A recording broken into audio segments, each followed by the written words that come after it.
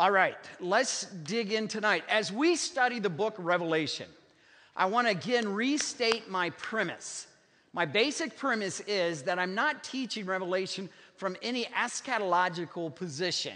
I'm not saying you have to be a premillennialist. I'm not saying you have to be a amillennialist. What I'm trying to say is, and what I'm trying to do is to present it as I believe John intended it for his audience in their setting, confronting the culture and the issues of the day. And so I'm just kind of just going through it verse by verse by verse, understanding that John was a brilliant Bible expositor of the Old Testament. Just in the 4 chapters or 3 chapters that we're going to kind of look at tonight, he alludes to the Old Testament almost 80 times, and depending on how you look at a few things, over 80 times. He goes from Daniel to Zechariah to the book of Leviticus to Haggai. I mean, Daniel, he is just everywhere. And so he is an Old Testament scholar, and that was their Bible.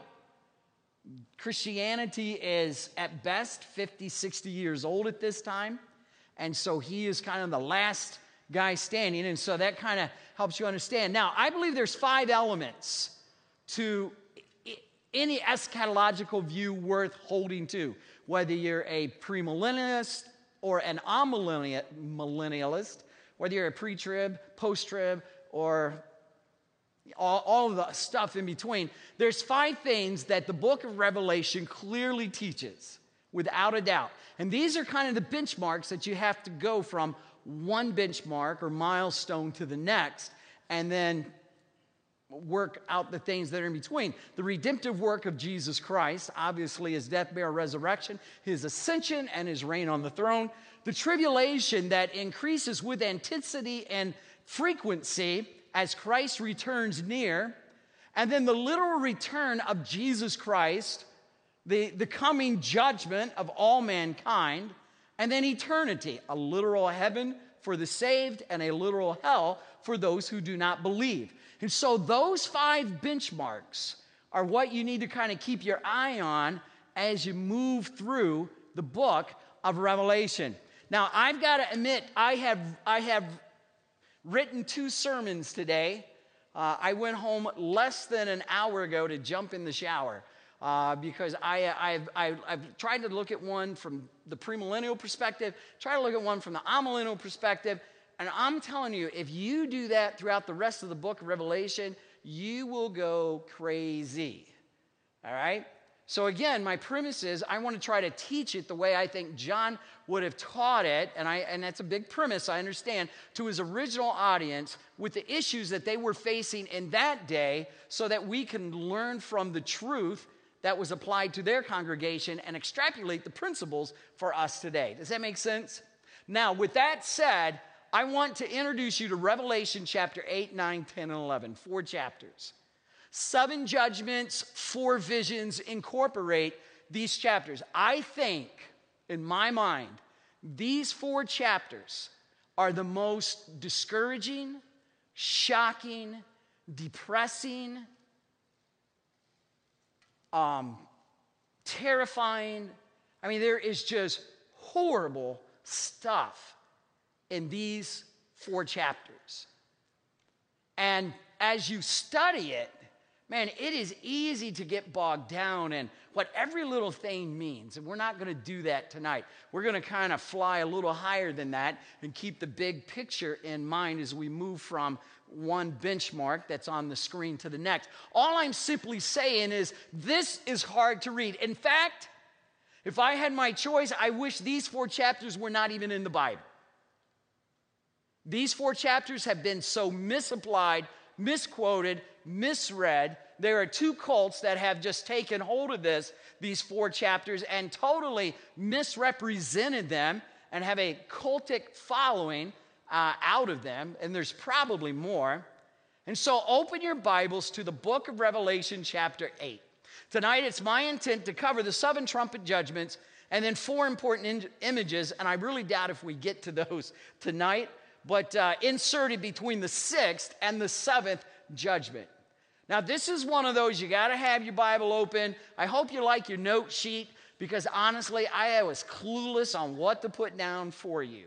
So my prayer is the Holy Spirit speaks to your heart and you write down what is important. Again, if you want a Bible verse that I didn't give you, kind of wave at me. If you want me to back up, just kind of back up and that kind of thing. So this text, chapters 8, 9, 10, and 11, is full of disease, death, and destruction. The only hint of grace I see is found in 2 words. It's repeated over and over, and I'll see if you catch on or if you see where the slightest hint of grace is when we get there. So, by the way, well, let's just jump into it. When the Lamb broke the 7th seal on the scroll, there was a silence throughout heaven for about a half an hour. Now, why was there silence?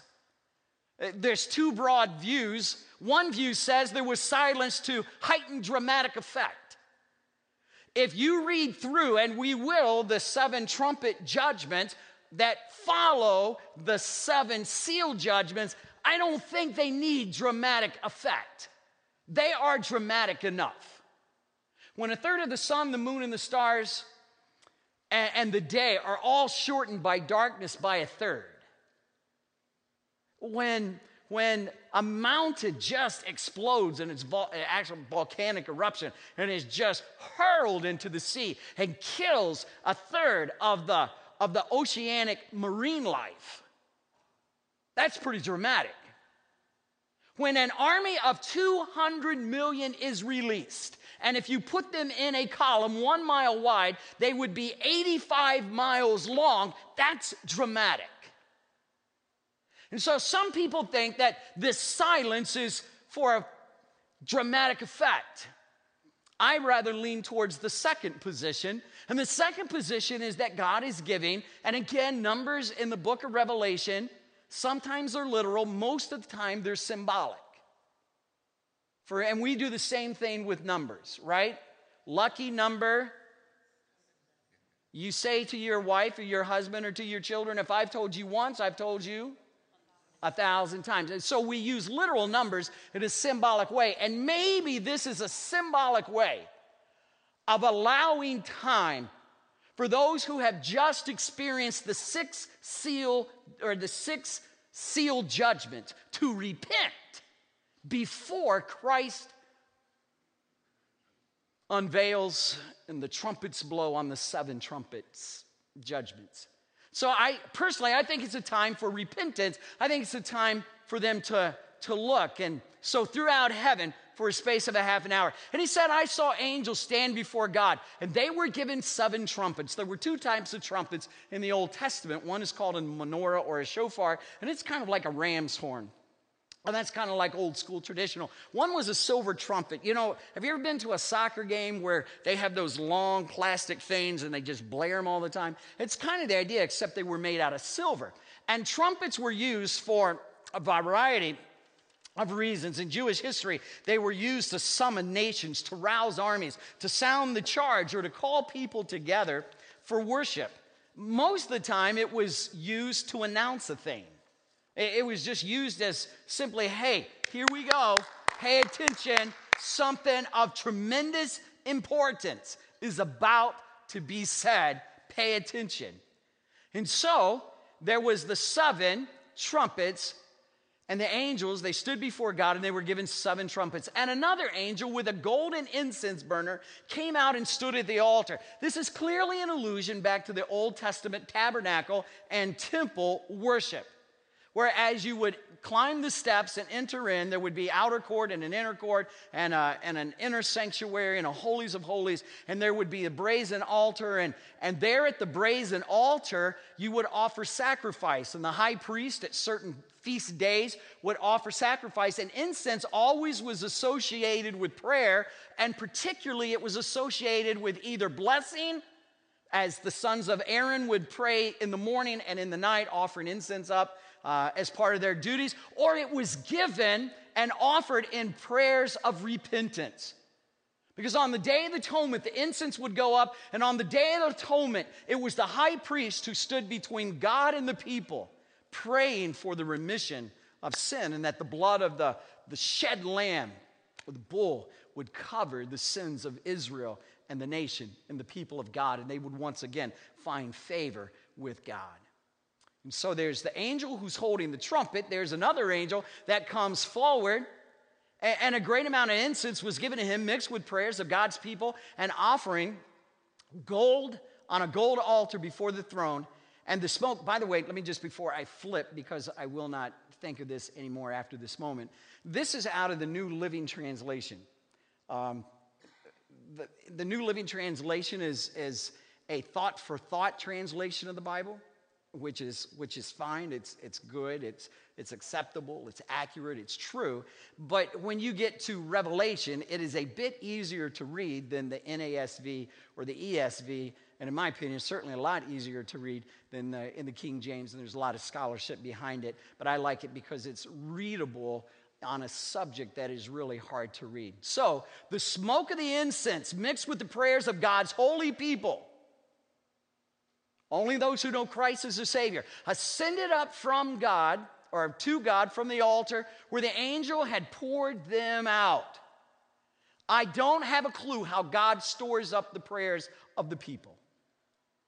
But we know from Revelation chapter 6, when the sealed judgments came out, that on the fifth sealed judgment, that prayers went up because the martyred saints were under the altar and their blood cried out, and the prayers rose up to God in heaven. Well, the angel filled with incense threw it down upon the earth, and thunder crashed with lightning flashes, and there was a terrible earthquake. And it was then that the seven angels with the seven trumpets prepared to blow their mighty blasts. So verses 1 through 5 really take effect before the first trumpet blows. And so the first angel blows the trumpet. Now, by the way, as you read verse 6 and following, you really got to kind of land somewhere on how you're going to read it. Are you going to read it mostly symbolically, eclectically, as, some parts literal and some parts symbolic? Are you going to read it all literal, or are you going to read it all symbolic? And I told you before in the introduction, I tend to read it all kind of in an eclectic manner, which most Bible scholars, and I definitely am not a Bible scholar, do. All right? So the first trumpet blows. And in John's day, they viewed nature in a fourfold manner. We would say earth, wind, and fire, from the 60s. They viewed nature, the totality of nature, the environment, in four kind of areas: the land, the sea, that would be the oceans, the fresh water, and heavenly bodies. And as you go through these four trumpets, you will see all of nature is affected. The land, the sea, the fresh water, and the stars, or the heavenly bodies, they're all affected by the judgments of the seven trumpets. The first four judgments seem to be directed at nature, and man is indirectly affected through the collateral damage of nature. But then you look at the next two judgments, trumpet judgments 5 and 6, they're directed at mankind. And then the seventh judgment is a transition judgment going on to the bowl judgments that carry us through chapter 18. That's a lot. So the first trumpet sounds, and there's a terrible storm of blazing brimstone mingled with hail and blood raining down from the sky. And a third of the earth is scorched by forest and prairie fires. That is an alarming number. Out in California, it makes national news. Usually it's a lead story. When there is a forest fire and there's like 30,000 acres or 50,000 acres or 70,000 acres are on fire and it's uncontained. Here, a third of the earth is scorched. Prairie lands, forest, vegetation. You say, where does it happen? I don't know. Because I don't know where John's at. We had a church council meeting last night, and we kind of talked about this a little bit. I'm trying to figure out how John's seeing this thing. I don't know if he saw it in his mind. I don't know if he saw it like a screen right there. The problem with that is it's two-dimensional. And he seems to describe things in three-dimensional, and he seems to be able to smell the sulfur. You ever been to this tiny little park in Florida called Disney World? And in Epcot Center, they have this theater, and it's a round building on the inside, and they have projectors shining everywhere so that you sit in the middle of it. Anybody been there? You're stand in the middle of it, and it's like any way you look, you are just surrounded, engulfed in this vision. I don't know if that's how it was with John. Certainly it seems he lived it vividly. And he would see it and he would write it down. He would see it, he would hear, he would write it down. He would hear and he would see it and he would write it down. And so here's a third of the earth mixed with blood. They were thrown, the Bible says, and a third of the earth was set on fire. A third of the trees were burned and all of the green grass was burned. Now, I don't know how you get fire and hail. One needs heat and the other one needs cold. I don't know how those two come down together. Scripture says. Again, now, you got to decide, is that a literal kind of description or is it just symbolic that, hey, nature is just kind of going out of control? Is nature just kind of gone wild, so to speak? And that's just what you decide. So that's the first one. Boom, he blows the trumpet. Huge storm of hail and blood and fire. Second trumpet blows, verse 8. And the second angel blew his trumpet, and a great mountain of fire was thrown into the sea, and 1/3 of the water in the sea, this is ocean life, became blood, and 1/3 of all things and living in the sea died, and 1/3 of all ships on the sea were destroyed. Let me just kind of unpack what I did this afternoon because I really got wrapped up in this thing. And the danger of this is trying to take everything in its minute detail. So I'm thinking, dude, this has to be a volcano, right? Mount St. Helens, Mount Vesuvius with Pompeii back in the day. I mean, this just has to be this huge eruption that just literally blows the top off of a mountain. Maybe it's in an island, maybe it's on the coast, but it blows that thing into the sea. Or it just blows it up and the hand of God just throws that thing over half a continent. We don't know. Scripture doesn't say. All we know is there's this huge explosion and the top of this mountain. In fact, it seems like the language invites us to see that it might be the whole mountain that goes into the ocean. And when it does, the damage is catastrophic. 1/3 of the water turns to blood. Loss of marine life. No more flounder. I love flounder. No more snapper. Only 1/3. But they die. And 1/3 of all living things in the sea died, and 1/3 of all the ships on the sea were destroyed. So I kind of got to thinking, how does that work? Where could a mountain go if this were to happen today, if this trumpet were to blow today? Where would the mountain blow up? Well, I started Googling stuff, and that's a dangerous thing to go crazy on the internet, amen? I found out that there's anywhere from 10,000 to 12,000 ships on the ocean a day. Google the map. I tried to insert it in the thing. It wasn't a good picture. It just looked like connect the dots. But it's just this map, and it's just ships everywhere. There's clusters around, but this is cruises. This is transport ships. This is military ships. This is fishing ships. And I did not know this, but there's a category of pirate ships. Because piracy is still rampant, I found out today. 1/3 of all of those 5 categories, or 1/3 of the total ships. If there's 12,000 out, and then if you take it literally, then you're saying, okay, then there's 4,000. Boom, destroyed. 4,000 ships gone, 4,000, and their crews lost. And then the third angel blew his trumpet.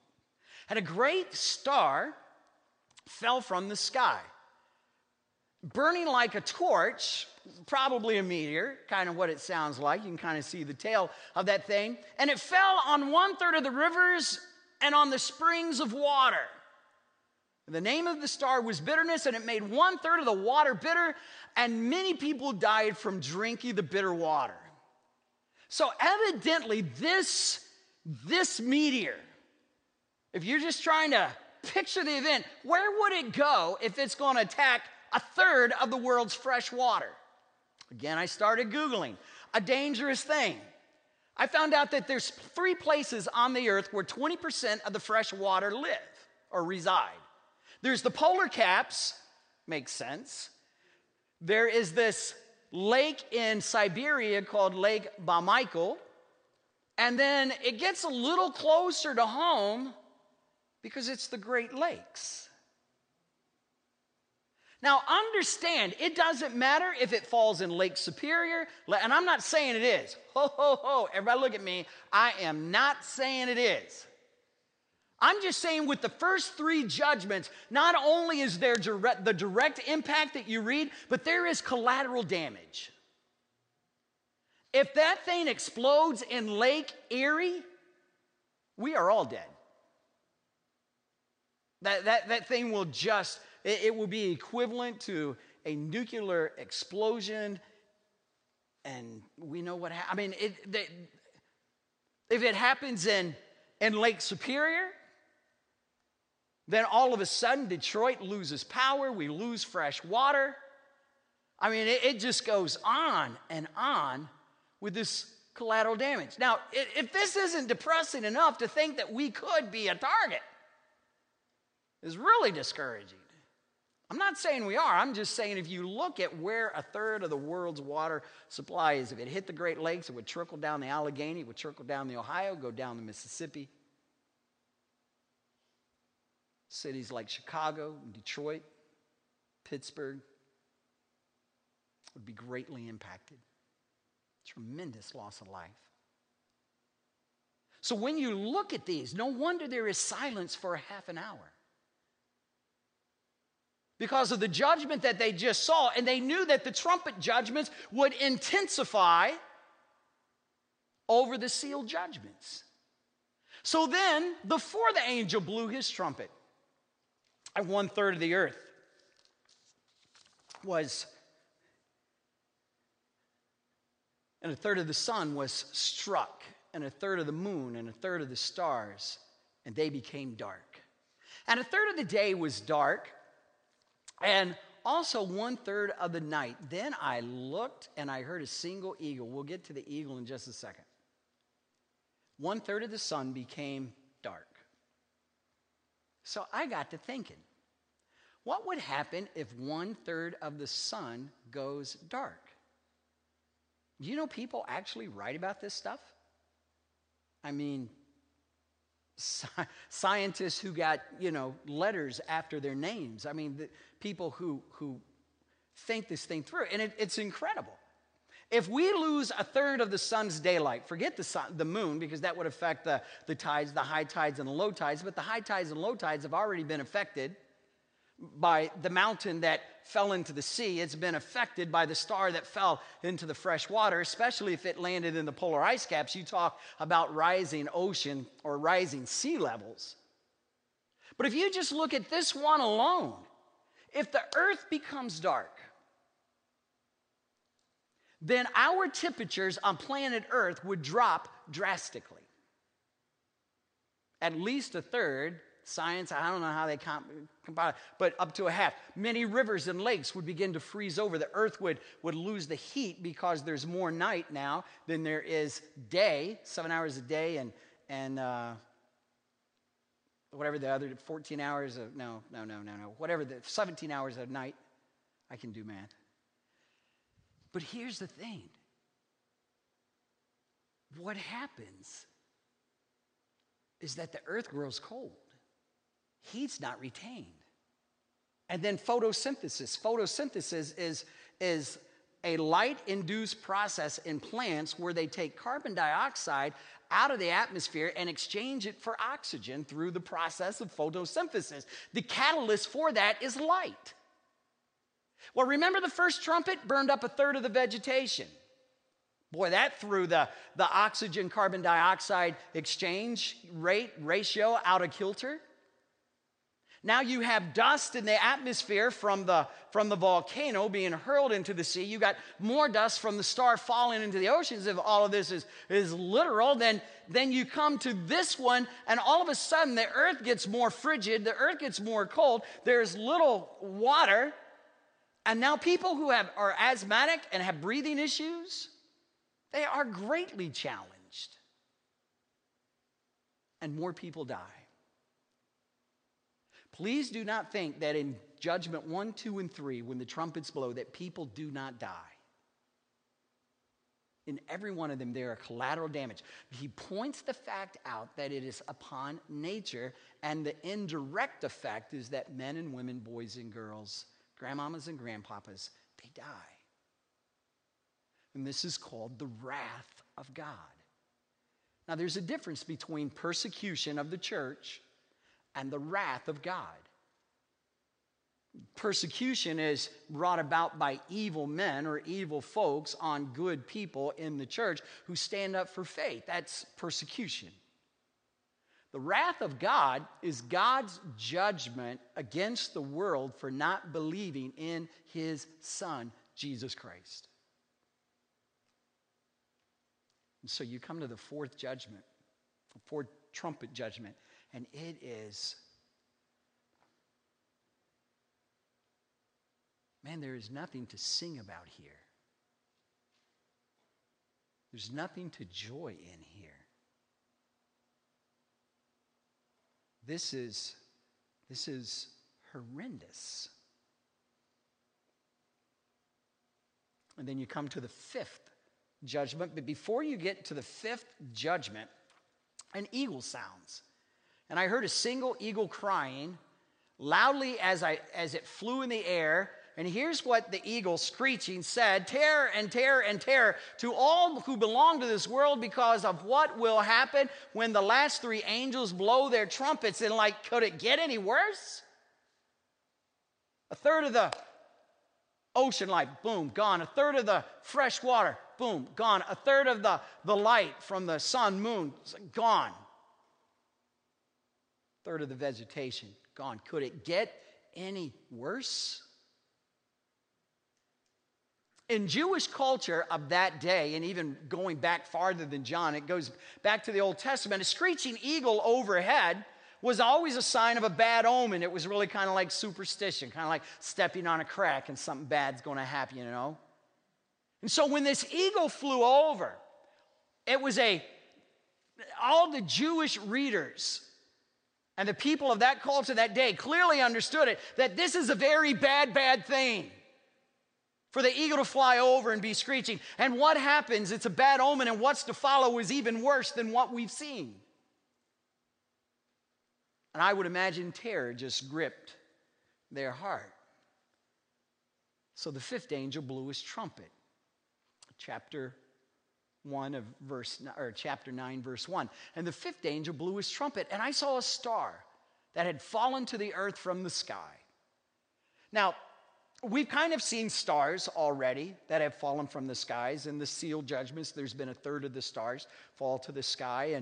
And in the first trumpet judgment, kind of led to believe it might be a star. And then the third judgment kind of led to believe it might be a meteorite that comes to the fresh water. But this star is not that kind of star.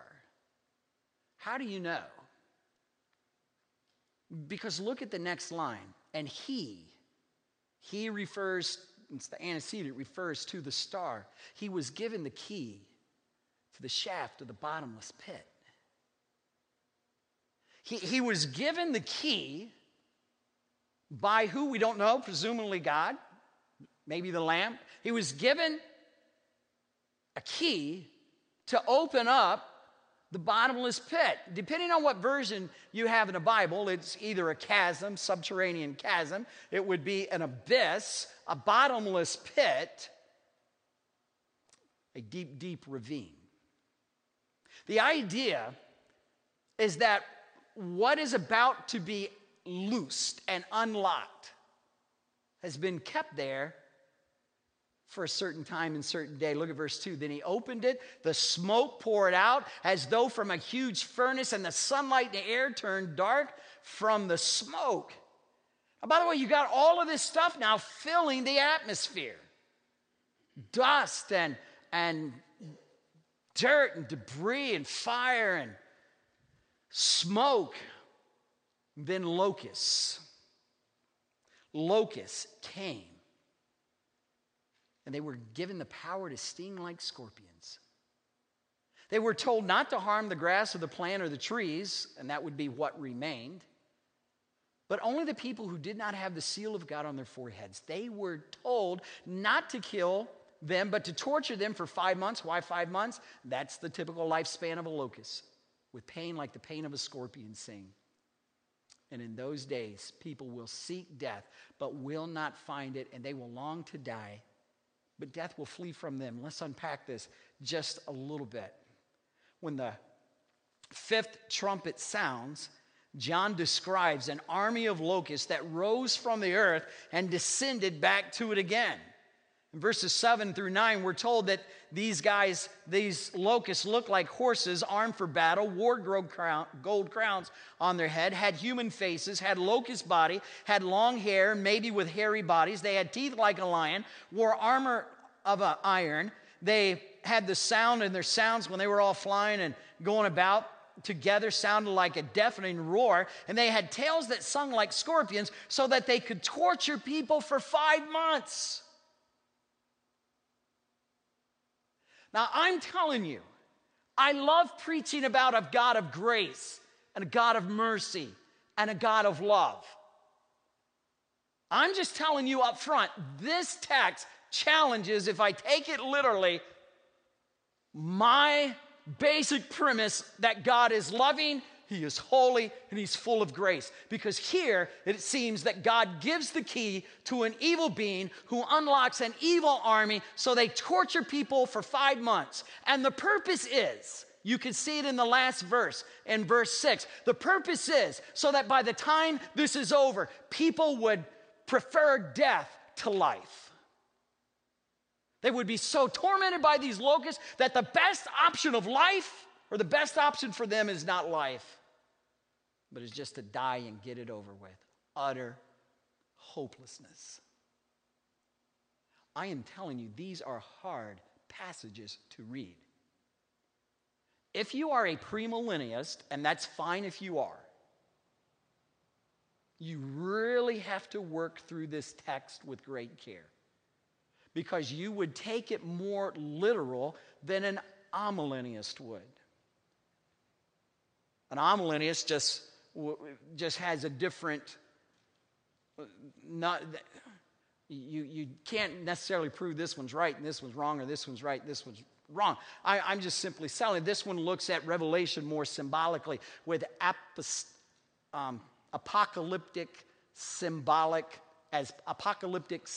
literature, and the premillennialist looks at it more literally. And if you look at it more literally, you've got to just kind of, how does that all mesh with your view of God?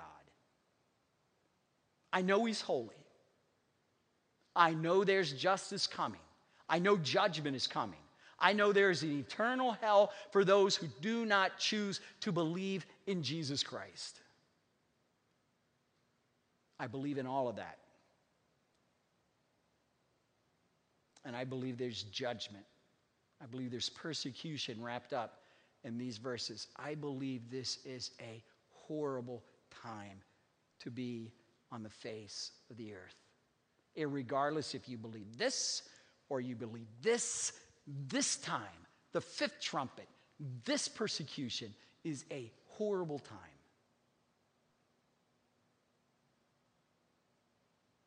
And there's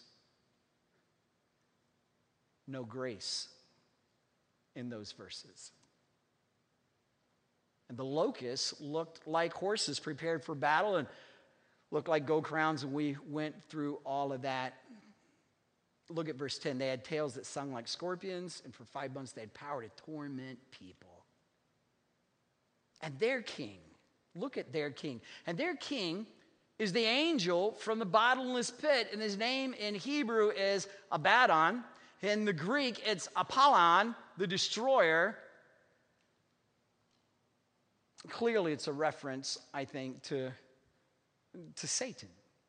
By the way, I think it's also a dig at Caesar.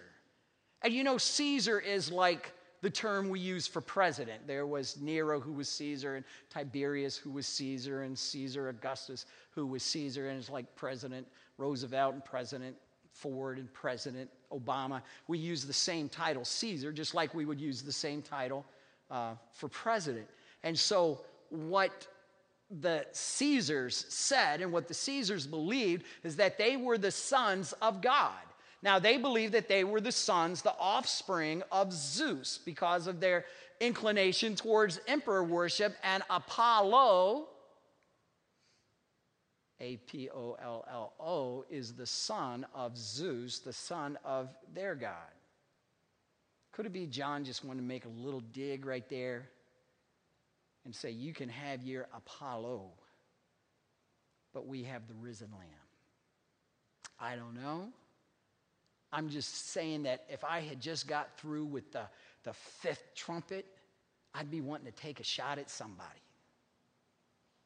If we lose to Michigan, I'm going to be sick that day. I ain't coming. Brother Gerard will speak that day. But boy, if we win, I'm going to find the cutest little ways, just go dig in there. John maybe just found a little way to get that in. Then there's the sixth seal. The sixth seal, the trumpet blew. And he said, I heard a voice speaking from the four horns of the gold altar that stands in the presence of God. Now, by the way, notice when you read the book of Revelation, you got to figure out where you're at. The first four trumpets they blew, we were on the earth. The fifth trumpet blew, you seem to be on the earth, but your perspective is a little different. And then when the sixth trumpet blows, you're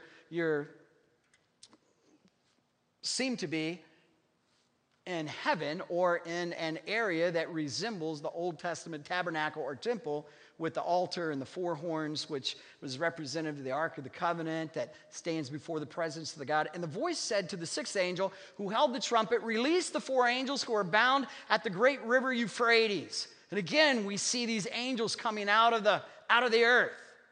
And the four angels who had been prepared for this hour, day, month, and year, were turned loose to kill 1/3 of all the people on the earth. That's their purpose. Not water, not vegetation, not marine life in the ocean or marine life in the Great Lakes, not the sun, the moon, the stars, the day or the night.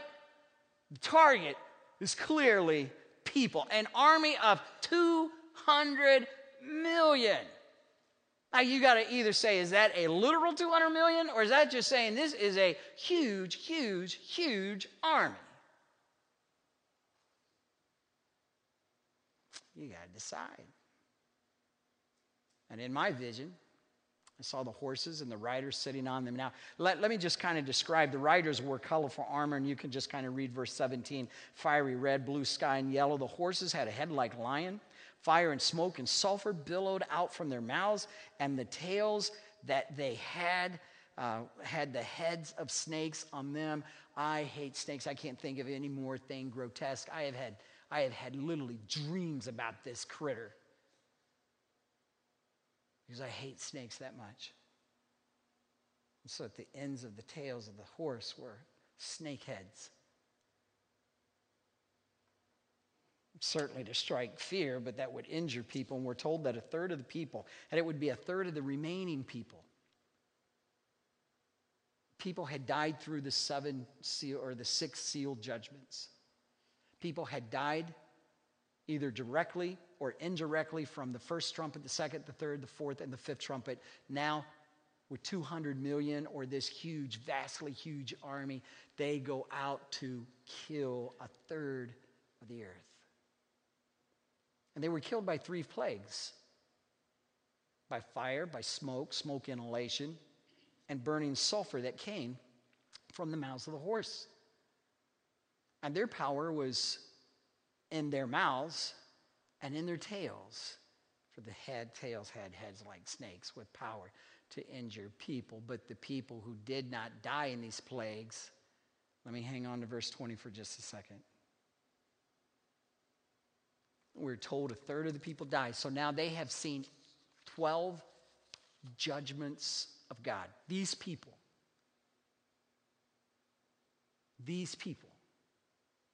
So you start off with a number, and the first seal judgment comes, and people die, and that number gets smaller. And they see it.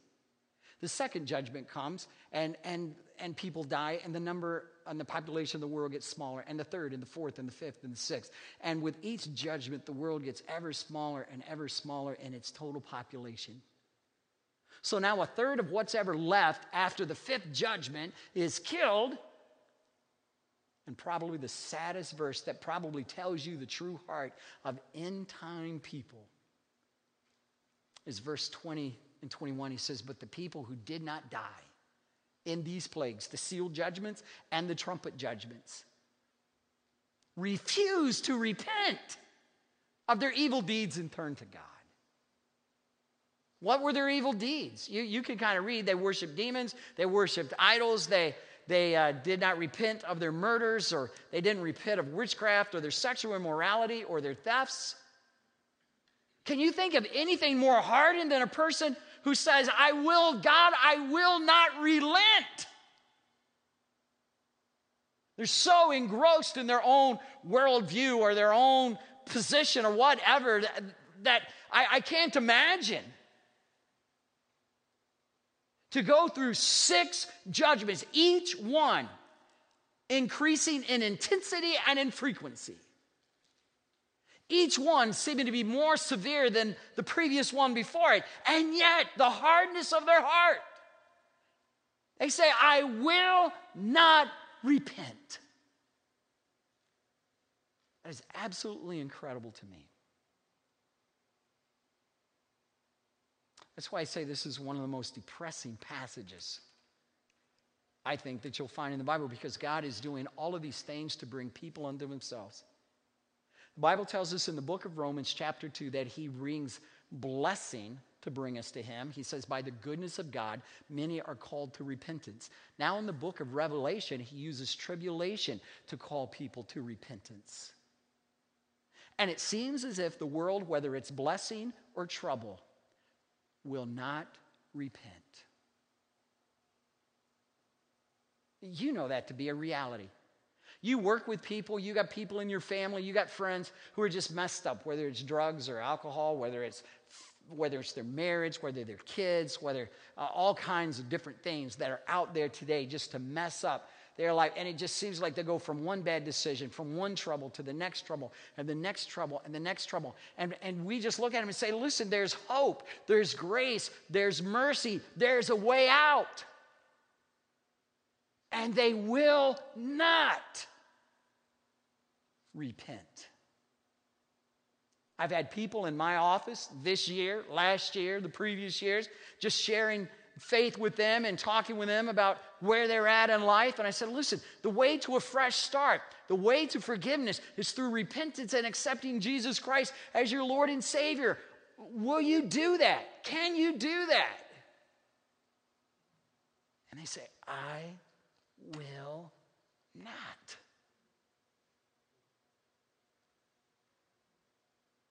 How many of you were switched as a child? You know that phrase? God bless you. We are a rare fraternity, I'm telling you. The ultimate insult was when you had to go pick your own switch. But that's a different story. I'm telling you, it didn't take long for me to be sorry for what I did and to change my attitude and change my behavior. Because I know if I didn't, another whip of the switch was coming. And I know if I didn't, I know another whip of the switch was coming. And these people had just been through 12 whips of the switch. And they didn't repent. I can't imagine anything more horrendous or horrible than what we just read. And they will not repent. And the sad thing is that there's 6, 7 more judgments to come in the bowl or the vial judgments.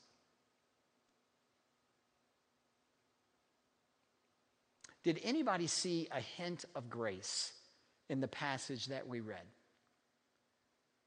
Anybody see it anywhere? I think if you were going to maybe stretch it a bit and see any hint of grace, I think it would be the fact that it was always a third and not the entire earth. It was a third of the vegetation and a third of the people and a third of the ocean.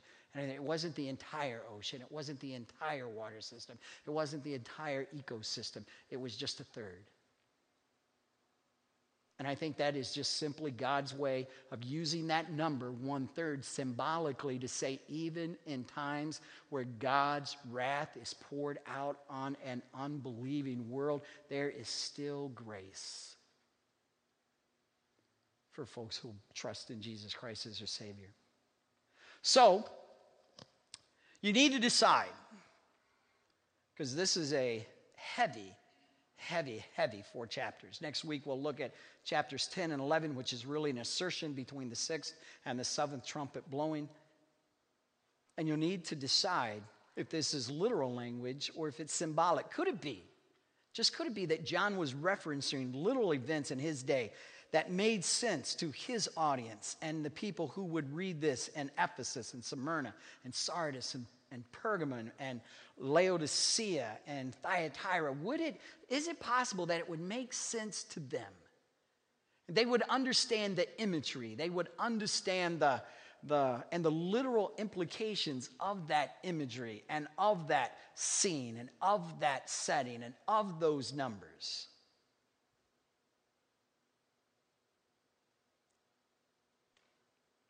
And then, could it be that we now have a message from John that we can lift principles out of for the church for all generations that have existed, from the time of Corrie ten Boom and the Holocaust to the time of tremendous persecution in the 2nd and into the 3rd century until Constantine made Christianity the state religion of Rome and persecution stopped? Could it be that this horrendous language and this horrendous scene that has just a small hint of grace lets us know that tribulation and God's wrath is going to be poured out? Nature is just going to go crazy. It dawned on me today as I was kind of trying to think this thing through. If anybody in this world ought to believe in climate change, it ought to be the Christians, because before everything is said and done, the climate of this place will change.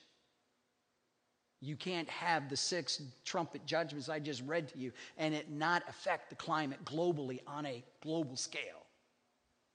I'm not talking about the political correctness of global warming and climate change today. I am just strictly talking from that tribulation and judgment and wrath is going to come.